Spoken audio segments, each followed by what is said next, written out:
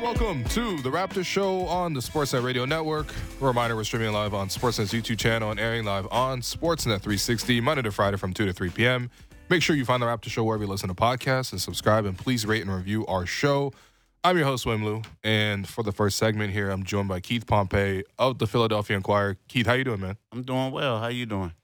I'm doing well. So, obviously, we're going to touch on the game last night. And, of course, we're going to look ahead to Friday's game. You know, the little mini sort of back-to-back here with the Raptors and the Sixers. Just wanted to start with the game last night, though. 119-109 Raptors. I was reading your piece. The first line you wrote was, at times, it was as if the Toronto Raptors were playing 5-on-0. Keith, what did you mean by that? I mean, you saw the game. It just seemed like the Sixers' perimeter defense and half-court defense just was missing last night. I mean, you look at the game, it was, one of those things they were getting as many transition baskets as they would like. It was also where, we saw in quarters where Pascal Siakam just destroyed everyone, and then Gary Trent Jr. basically was killing them in the third quarter. So when the Sixers shot the ball extremely well, but they just couldn't make any defensive stops. And it was just a bad defensive game for the 76ers. So that's why I said that it kind of looked like it was a scrimmage at time. It looked like they were just running skeleton drills at time. Yeah, well, you got a quote in there from Joel Embiid last night. One of the main things, we just haven't been able to guard the ball, and that's causing a lot of rotations and wide open shots. We just got to make sure all of us to keep the ball in front of us. Do you feel like Embiid, I mean, look, obviously the Sixers aren't loaded with perimeter stoppers. They really rely on Embiid to fix a lot of problems. To me, that quote sounds like Embiid saying, like, you can't ask me to clean up all your messes.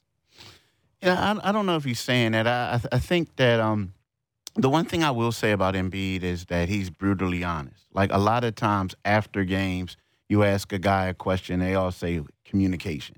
We got to communicate better. And he's like, nah, this is what happened. I think that right now, they have a lot of different guys coming in. And, if you're going to be honest with yourself, we look at this backcourt, starting backcourt where you have James Harden, and you have Tyrese Maxey. They're great scorers, but they're not really known for defense. So what has to happen is the guys have to rotate. They have to do a lot of switches, and they're just not coming around quickly. And I think some people may, if you're not familiar with the Sixers, you may think that Joel Embiid is kind of saying that, but deep down but really what's happening is these guys just aren't making the rotations that they should make, and that's part of the game that they have to do.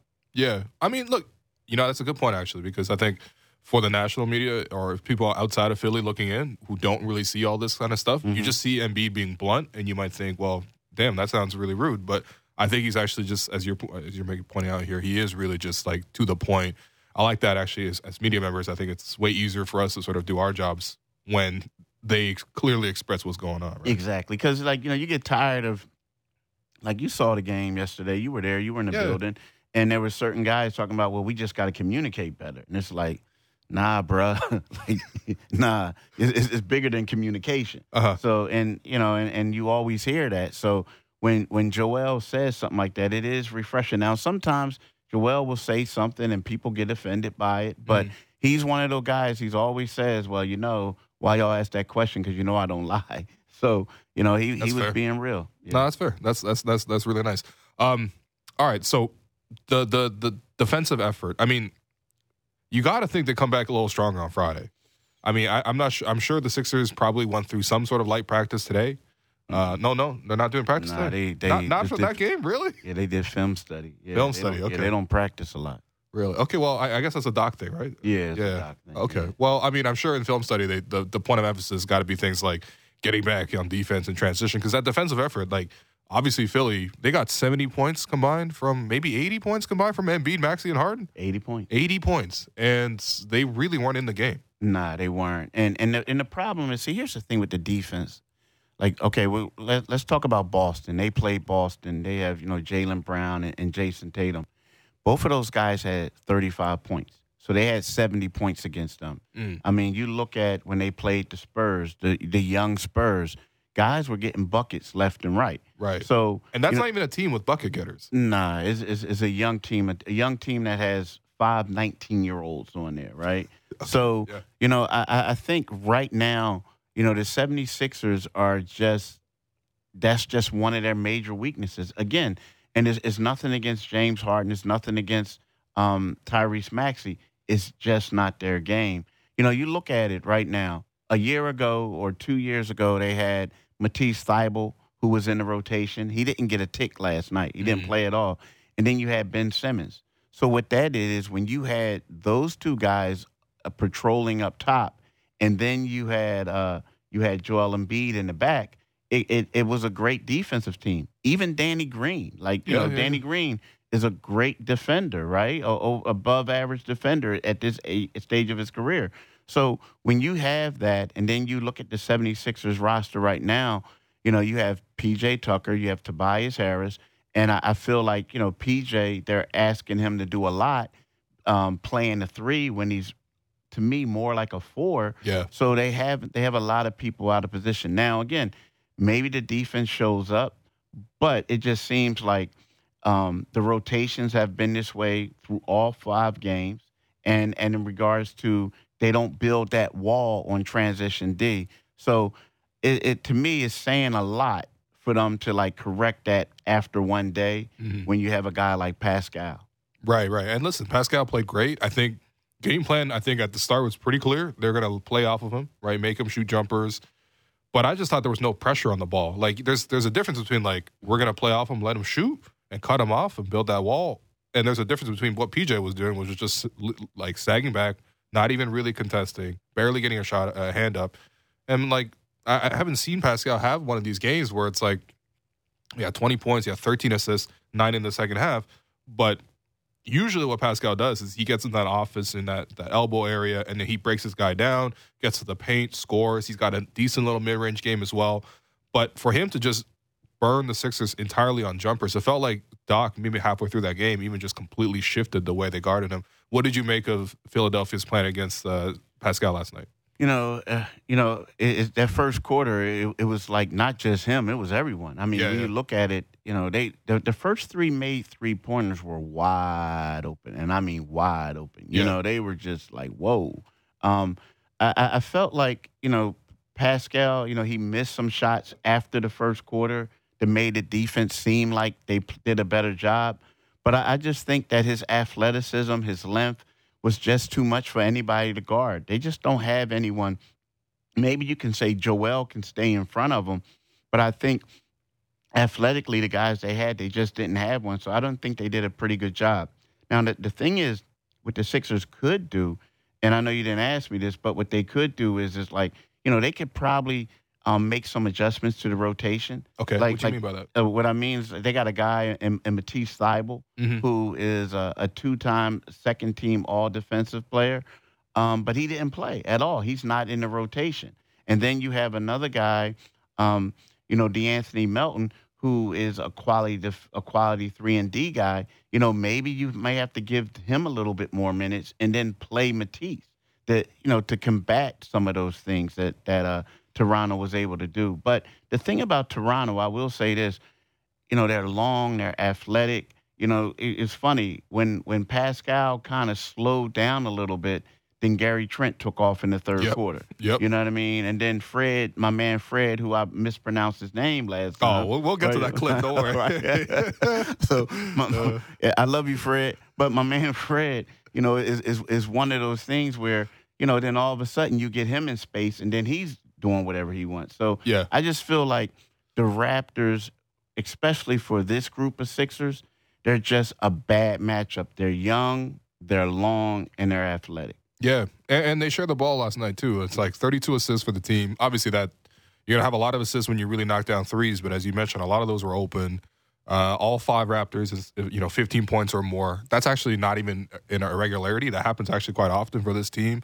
So guys really know how to play with each other, and I think I know for the Raptors, the mood within their locker room is very strong. They feel very positive. Pascal has really come into this season really rejuvenated. He's averaging close to a triple-double. And, guys are feeling pretty good. I was curious, what's been the mood in the locker room for Philly early this season? Is there any panic at all? Because, this is a bit of a disappointing start. Well, I would say they're disappointed. You can tell that they're disappointed. But at the same time, it's one of those things where they kind of knew that this was going to be tough. Really? Yeah. Because so when you look at it, so therefore you're bringing in a new starter who basically had a knee surgery, arthroscopic knee surgery in the offseason, and that's PJ Tucker. You're asking him to play the 3. And then your first 3 guys off the bench are also new, right? Mm-hmm. So you have James Harden, and you're asking him to play a completely different way. You want him and Joel Embiid to be the focal points. So when you talk about it, you look at it, they open up against Boston, who is favored to win the East. Yep. Then you have Milwaukee, right? Yep. Now, then that was a winnable game, though. Milwaukee was not playing at their best at all. Yeah, that was a winnable game. But then after that, you look at it, so you have supposedly 2 bye weeks or two confidence boost games. And the one game that really got away from them was the Spurs game. And then you come to Toronto, and Toronto, let's face it, the Raptors is like a little rival of the Sixers. There's a rivalry there. A little bit. A little bit. And then after that, you go on to Chicago. So, they knew it was going to be bad. Now, did they know the defense was going to be this bad? No. Yeah. But I think that there's a lot of disappointment. People in Philly are upset. The players are upset.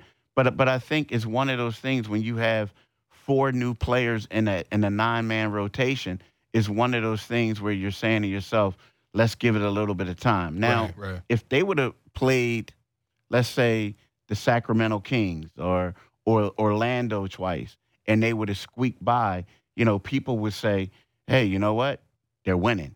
It's going to take some time for them to get this together. But I do believe that if they continue to lose, and I think they play on November the 12th, they'll play Atlanta for the second time. I think if they're continuing struggling by that point, it's going to be an all-out panic at that point. Yeah, well, I was going to say the mood in Philly has got to be really good right now. I mean, Philly's in the World Series. Have the Eagles lost yet this season? Nah, they haven't. Okay, yeah. So, there's other things to distract them a little bit. But, it'll come around for the Sixers. And, hopefully by that point they're okay. I mean, look, I had a couple more questions just about this team. So, that perimeter defense, right? And I'm thinking about in order to win the Eastern Conference, which I think has to be one of the expectations for this team. Not saying that they're guaranteed to win it, but when you have the kind of talent that they do, you expect to at least contend for the championship. But if you're going to come out of the Eastern Conference, you got these type of wings that you need to have somebody guard. Jason Tatum, Jimmy Butler, Pascal Siakam, Giannis Antetokounmpo, Kevin Durant. And I might be even leaving out a couple guys. So who is that guy for Philly? Matisse Thybulle. But he's got to play. That's what I'm saying. I was gonna say he's that guy. But can you win with 40 minutes of Matisse or even 35 minutes of Matisse? He does give a. You don't have to really guard him on the 3-point line. Yeah, you don't. But if you're asking me who that guy is on that roster, that's him right now. Okay. You know what I mean? Now here's the thing about Matisse. Matisse worked hard this offseason on his jumper. Everyone was praising all the work that he's put in. But he hasn't been playing. Like, he's played less than 6 minutes, fewer than 6 minutes this season. Are you serious? That's it. Wow. Yeah, that's it. So, but right now, I also believe that when we look at this Sixers team right now, there's going to have to be some changes and with the roster. Now, they only have, you're allowed to carry 15 full-time, regular NBA players on your roster. They only have 14. So that's telling me that they're looking to add someone maybe via a trade or picking someone up, right? Mm-hmm. So I think that we'll probably get that person. Now, again, like right now, if it's not Matisse, I would have to say that, DeAnthony Melton is going to have to be a guy that's going to play because to me, you look at him as the second best, 3-and-D guy. Now, in a perfect world, it would be PJ Tucker, but I don't know. At this stage, because he's getting a little bit older. Sure. And I also think that, right now in this stage of his career, he's better utilized guarding a perimeter. I mean, not a perimeter player, like a post player. Right. Bodying somebody up. But it's going to have to be Matisse, and then after that, it's going to have to be DeAnthony Melton. Outside of that, they don't have anybody on that roster right now. So, I mean, it might just be the offense, but why is specifically Doc only using Matisse in very, very small doses right now? Well, I asked him after the game, and I said, look, Doc, is it time to play him? He says, well, we've been considering it. I think that he really wants to give the newcomers give them an opportunity and a chance to show what they could do. Like sometimes you have a guy, let's face it, these they brought in Daniel House, Melton, P.J. Tucker, and they were all supposed to come in and provide 3D depth. That's something the Sixers didn't really have last year. Yeah, definitely. So it's one of those things where, okay, they have one bad game. All right, well, then they played okay the next, and then the next one's bad. Am I going to like basically cut their minutes? No, I'm gonna let them play through it. Mm-hmm. But I think as these games are accumulating, then after a while you're going to have to reevaluate some things. Right. And you know what? Right now, pressure wise, like when you think about the national media, everyone's focused on Brooklyn because they're a mess. Ben Simmons fouling out every game, Steve Nash getting ejected. I've never seen Steve Nash pressed in my life before. Watching him play like 15, 16 years in the league, and all of a sudden he's getting ejected. And obviously the Lakers, right? Everyone's looking at the Lakers. But, eventually people are going to get a little tired of that storyline. If the Sixers continue to struggle, they'll probably look at the Sixers a little bit too. But, yeah, I mean, for themselves, though, obviously Daryl Morey is a very ambitious guy, right? He's very accomplished, but the one thing he doesn't have is that title. What's the internal expectations for this team? Well, internal, of course, they expect to win a championship. I mean, there's been a lot of hype with this team about how they were going to go win the title, right? A lot of hype. I mean, it was a lot of self-promotion and things like that. But I think the external expectation is greater than what they have, because the people in Philadelphia, when you look at Daryl Morey and you look at Doc Rivers, right? I mean, we all remember the Kawhi shot, right? Mm-hmm. The Sixers lost in the second round. People were upset. They were saying that if Brett Brown didn't win that game, he should have been fired. Yep. But the way the game ended, it was kind of like, can I fire this coach like that? I mean, right? You can't, right? So a year later, he struggles to get out of the first round. They let him go. You bring in Daryl Morey, one of the most recognizable front office executives in any sport. Yep. And then you bring in Doc Rivers, who's ranked, who has, one of the top 10 coaches all time. He has the 9th most wins in the NBA. And if they can't get out of the second round, I mean, it's going to be bad. Yeah. So I think, yes, they have expectations that they got a champion. They have a roster who can win a title. It hasn't looked that way thus far. But I think that if they struggle to get out of the second round, or don't get to at least don't get to the NBA Finals, there's going to be a lot of outside pressure on them. Mm. Yeah, well, I mean, listen, I think people already discussed Doc's job a little bit. And I think the one storyline, I'm curious, just as someone on a complete outside, asking a Sixers insider, like, is there any chance Embiid's not happy, or any chance he might want to move or anything like that? Or is that still too much down the line? I think it's still early right now, but I do believe that we got to see on how this whole thing plays out. Yeah. And the reason why I'm saying that is, because Embiid, let's face it, the 76ers became his team. Yep. He used to have to, tussle a little bit with Ben Simmons. Yeah. But at the end of the day, it's his team. I feel like if they start struggling and we don't get to see Embiid playing the role that he normally plays, it wouldn't surprise. I'm not saying he's going to do it, but it wouldn't surprise me if he was behind closed doors, like, can y'all get me to Miami? Can you get me to New York? Can you get me to L.A.?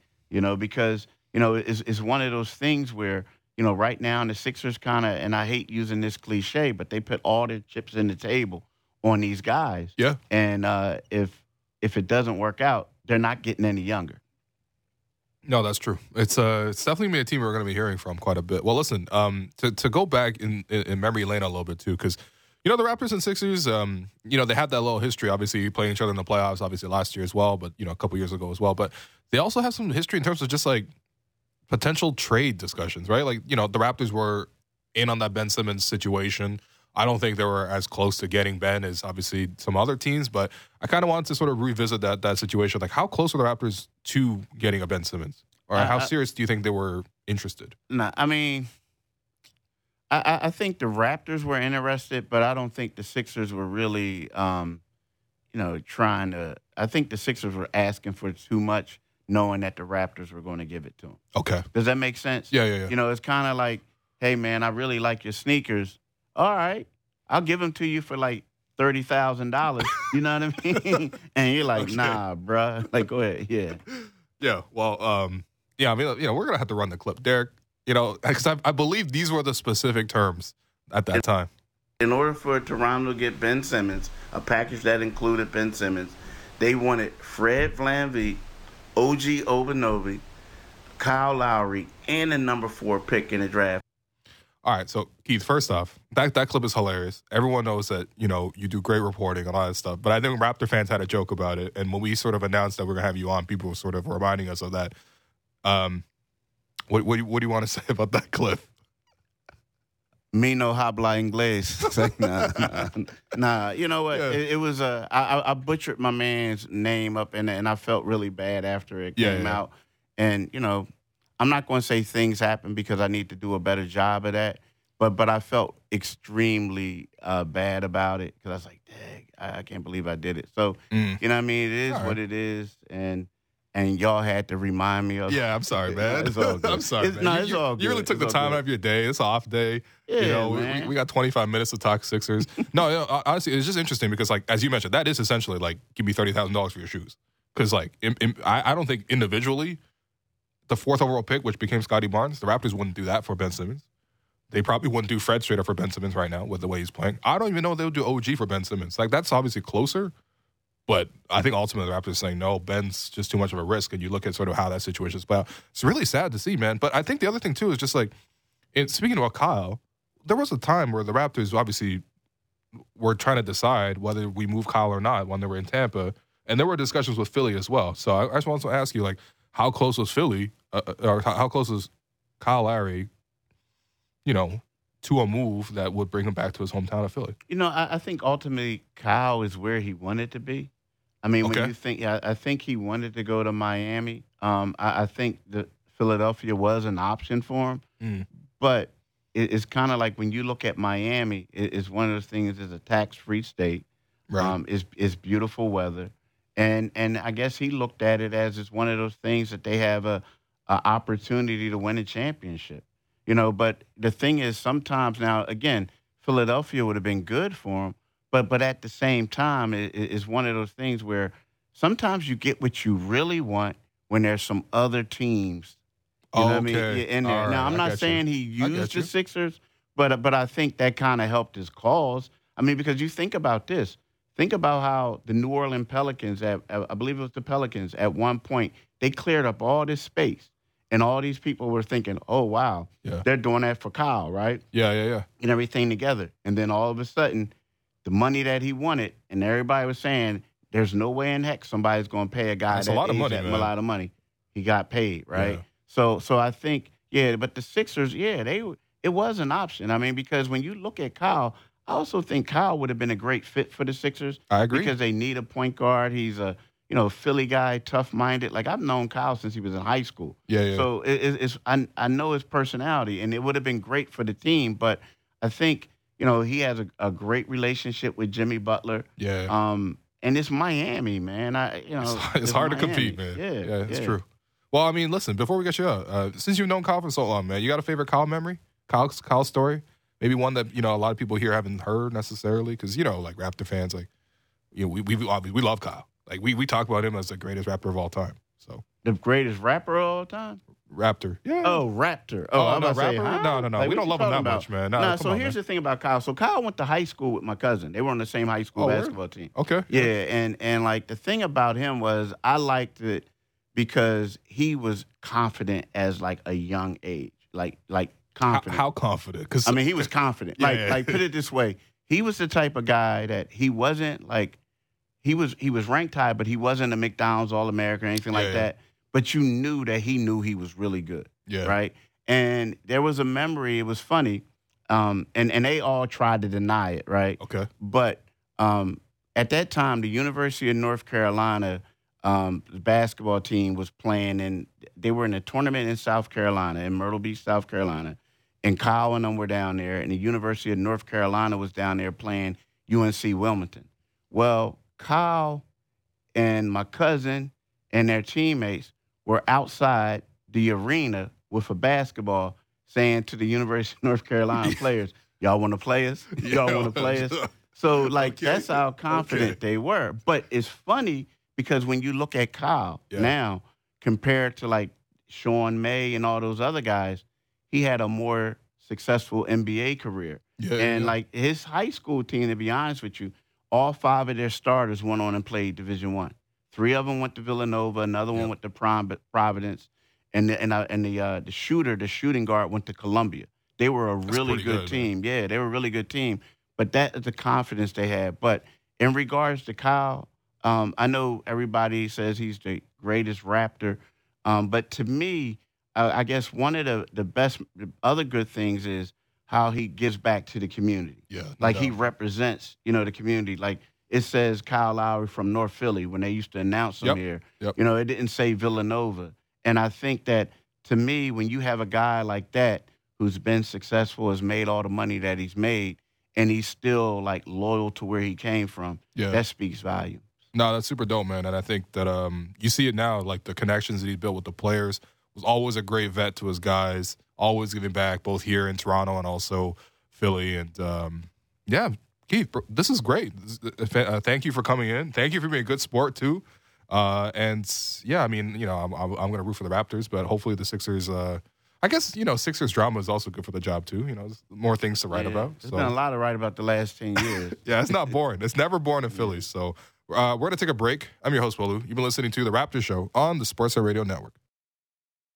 Diving deep into Leafs, Raptors, Jays, and NFL. The JD Bunkis Podcast. Subscribe and download the show on Apple, Spotify, or wherever you get your podcasts.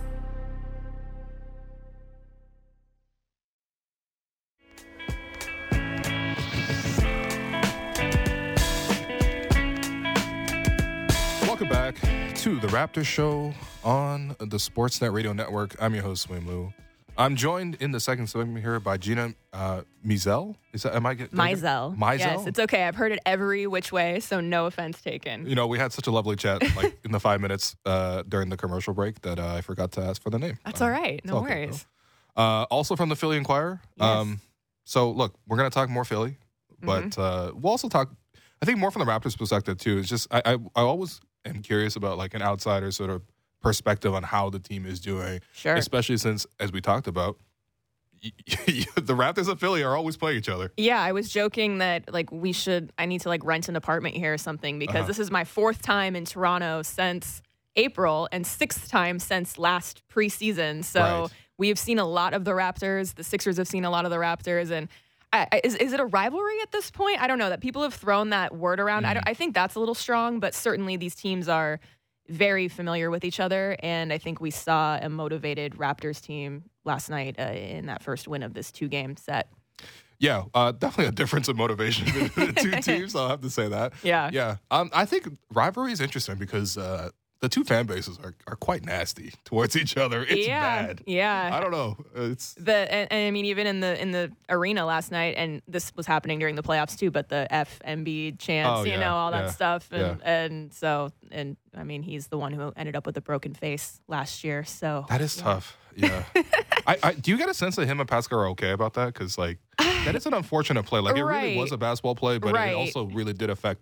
It did, yeah. And it's funny because Pascal was asked about his relationship with Embiid yesterday after shoot-around, and a lot of people were kind of working on the story about the 3 Cameroonian players and the history that was made last night.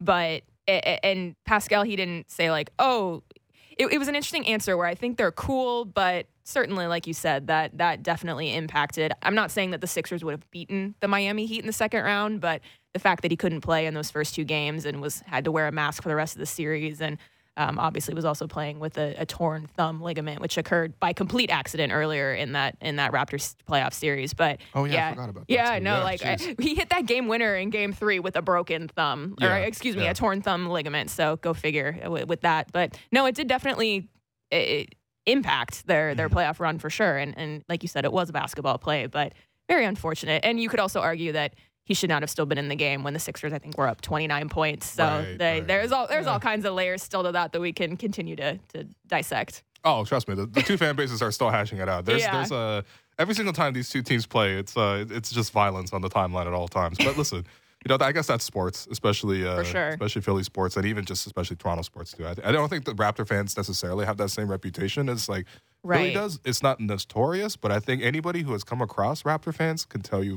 we're quite vicious as a group. Well, and you're a whole country too. You're not one city. That struck me. The first time I ever came here was I just came for a vacation, and it was maybe 2014, 2015. It was a second round playoff series against the Heat. So you can probably tell me which year that was. And I remember coming out to Jurassic Park and watching a game just for fun. And you talk to people and they're like, "Oh, I came here from Vancouver, from all over the country." And so Philly fans are very passionate, but it's only one in the grand scheme of the United States. It's only one little segment where you've got a whole country of Twitter timeline heroes and trolls and all those people. So yeah. No, it's wild. You'll have people trolling from the Yukon. It's not like that. And it's just what? Okay. Places that I probably couldn't even identify on a map because I'm a silly American. So. Oh, no. Come on. I mean, listen, it is really cool because, thinking back to when the Raptors won the championship, they had 200 plus Jurassic Parks set up across the country. Right. So people didn't necessarily have to fly just to the one in Toronto. And it's just the popularity of the sport in this country has just exploded in the last 10 plus years, I would say. But listen, Raptors-Sixers, there's a history there. There's no doubt. Compared to last season, the two teams haven't changed that much to me. I feel like the core pieces are still kind of the same. Did you see anything new out of the Raptors last night in their approach, and vice versa? Sort of, did you see any difference in the way Philly usually approaches this matchup? Yeah, well, I mean, I just think that the Raptors really took advantage of what the Sixers' weaknesses have been so far this season, especially defensively, where they got out and ran, and they were able to hit three-pointers, and those are the two things that have given the Sixers a lot of trouble. And I think maybe not so much the transition defense, you could say, with Harden and Maxey, that could be an issue, but the three-point defense, I feel and just the perimeter defense in general, with the amount of guys the amount of blow-bys they've allowed, the dribble penetration, that's been a disappointment, I think, just based on the fact that, like you said, yes, the core is the same as far as Joel Embiid is back, James Harden is back, Tyrese Maxey's back, Tobias Harris is back, but they've added D'Anthony Melton and Daniel House and PJ Tucker, and those were guys who were supposed to shore up the defense and to give them, more just a better defensive play, and it hasn't translated so far, and I don't know if that's schematically. I don't know if that's communication. I think it's a combination of a lot of different things as far as just the early season figuring out process for the Sixers. But when Joel Embiid comes out on media day and says, "Oh, we want to be the best defense in the NBA," they are nowhere near that right now. They are bad right now on that end of the floor. So that's been a surprise in a negative sense, I feel for the Sixers.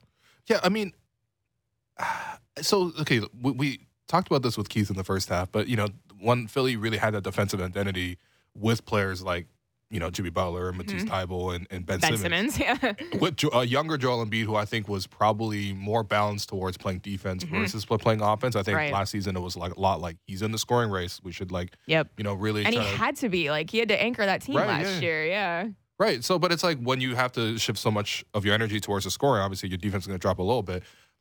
When Embiid says that, do you feel like the personnel was built to even have a top 5 defense? Because right. I don't know. Yeah, I mean, I think a lot of it is what you said, is that Joel was saying that, okay, I don't need to turn it on in the fourth quarter now. I can be more of a defensive force throughout the game because we have more offensive weapons with James Harden supposedly in better shape, which granted he has looked very good through the first. He's the one thing people can't really complain about. He looked very good through the first 5 games with Tyrese Maxey's ascension, with Tobias Harris, still providing complementary scoring. But it's been more that, they expected to be able to throw PJ Tucker on the best perimeter scorer. And like he guarded Giannis in game 2 and did a pretty good job, all things considered. But, and then you wanted to say that you could throw a Daniel House, a DeAnthony Melton, even a Matisse Thybulle, who isn't in the rotation right now, but obviously is a very good perimeter defender, and sort of be able to cover guys in the East. And you look up and down, guard a Kevin Durant, guard a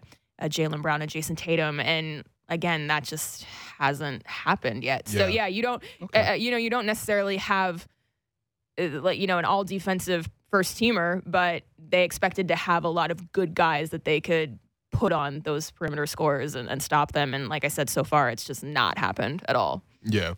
But it's still early, I guess. Yeah, it is. Don't tell that to Sixers fans. They're ready to fire everybody and trade everybody. Well, how's that different from any other season, it's really? True. I'm like, y'all, go enjoy the World Series. Yeah, right? The Eagles are 6-0. Come back when all that's over and see where this is. I mean, that's actually probably the perfect cover, I think, for the Sixers right now. Oh, yeah, for sure. Yeah. But I think even thinking on the Raptors' perspective, so the Raptors ultimately couldn't get past the Sixers, right? I think in that first round series, we can point to things on the Raptors side of Scottie hurt his ankle, and then Gary was sick for the first 2 games, and then Fred was never himself, and those are 3 important guys.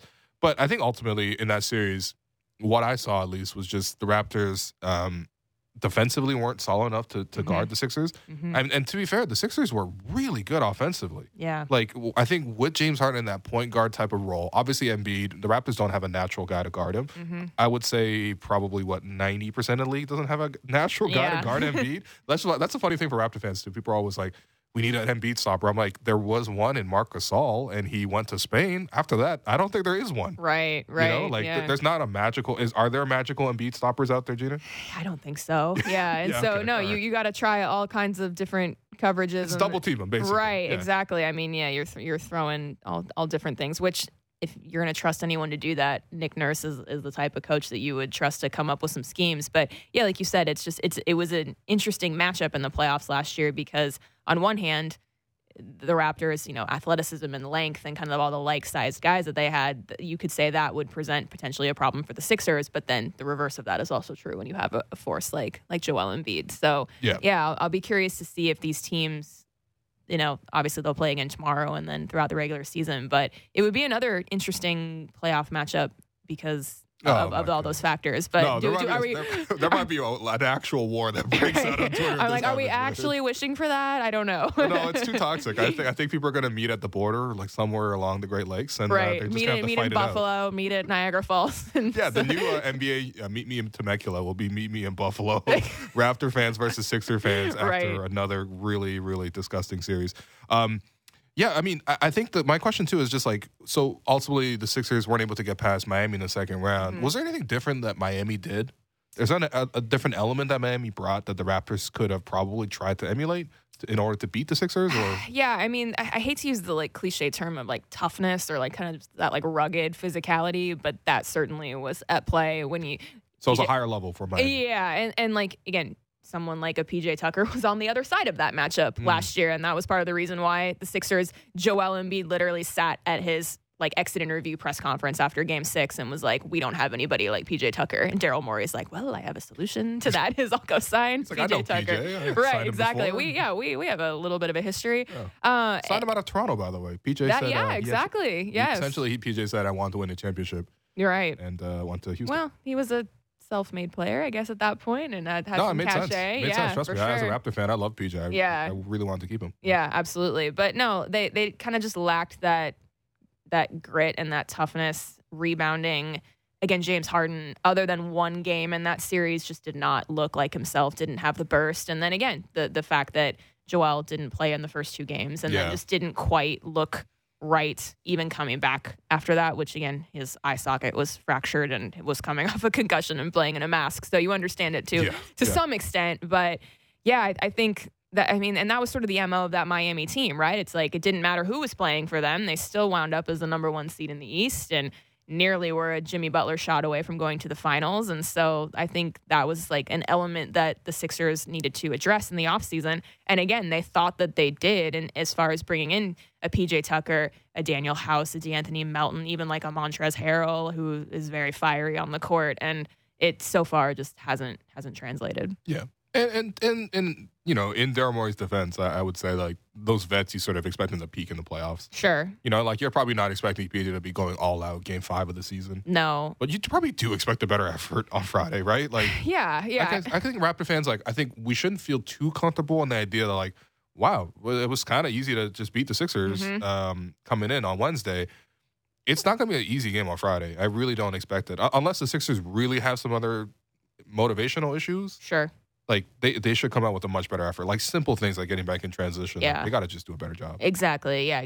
Getting back in transition, loose balls, staying in front of the ball, all that type of stuff, I think. And you saw that, like, they lost their first 3 games of the season, 2 against the Celtics and the Bucks. So you sort of not excuse exactly. Don't excuse it, but it's understandable. Then they completely laid an egg at home against the San Antonio Spurs, which that is what sort of sent the fan base into a tailspin. But they righted the ship a little bit. They beat Indiana, but then come up here, and this is a tough place to win. This is a tough team to play. And like you said, they had a lot of motivation coming into this game after last spring. And so now the motivation is going to get flipped, where the Sixers now have some, not like desperation, but as desperate as you can be in game 6, I feel like just to like show that, okay, can we actually put together a good game against a good opponent, because we haven't done it yet in our first 3 opportunities to do so. So that's what I'll be looking for.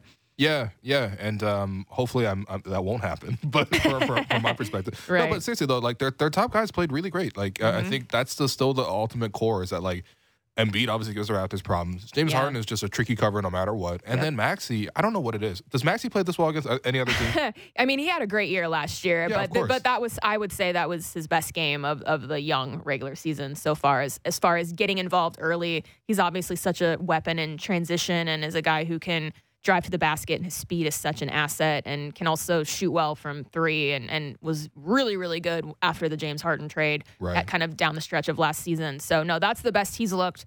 That is, I mean, Embiid put up a 40-point game against San Antonio, but I would say that last night was the best that he's looked as far as just, like, efficiency, getting what he needed. He got to all his spots. Yeah, I mean, the versatility that he was able to show, and Doc Rivers pointed to the period where he had to come out in the third quarter, because he's still kind of on a weird, like, substitution pattern right now because of his plantar fasciitis and his conditioning coming back. And Doc Rivers pointed to that and saying, when we had to take Joel out, that is sort of when the Sixers were on their push, and then the Raptors pushed the lead back out to double digits. So I would imagine that will be similar. But I guess my greater point was that that's the best that Joel has looked in as far as anchoring the team. And yeah, James Harden is, like you said, is a tough cover regardless, and has looked very good so far in the season. So no, the other than the sloppiness of the offense and the turnovers and the way that the Raptors are able to capitalize on that, there were other good things happening for the Sixers offense. So we'll see how that's able to carry over on Friday. Yeah. Well, listen, I'm terrified of Tyrese.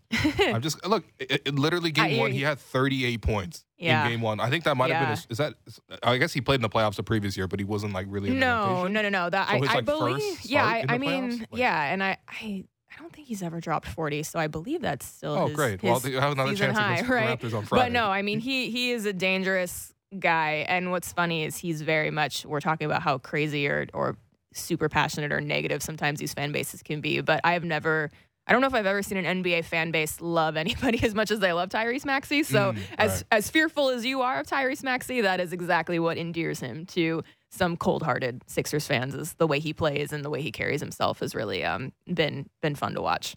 Yeah, no doubt. I mean, I think we spoke about the hostility between the two fan bases, but I think the one thing everyone actually can agree with is just Tyrese is super fun. Yes. And I'm just like, what is it about this matchup against Toronto? Like, are the Raptors playing him differently? Is it like they send more attention to James and Joel? That's a great question. Like, why? Because he might be averaging like 25 or more against the Raptors.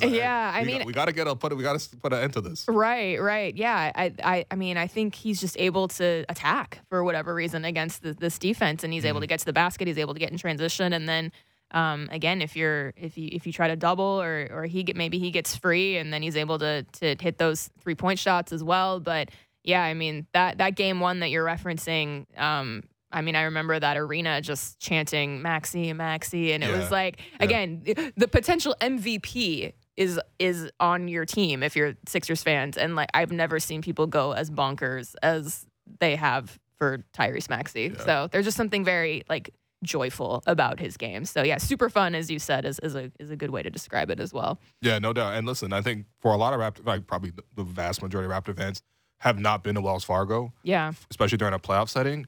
When the fans are happy there, it feels like the building is rocking. Like I think one of my favorite moments in my young career covering just, in sports media was Game 4. This is a bad memory for Philly fans. But Game 4, 2019, the Raptors were down 2-1. Mm-hmm. Pascal had suffered an injury. He wasn't playing 100%. And the Sixers were back and forth with the Raptors. And if the Raptors lost that game, the series was over. Sure.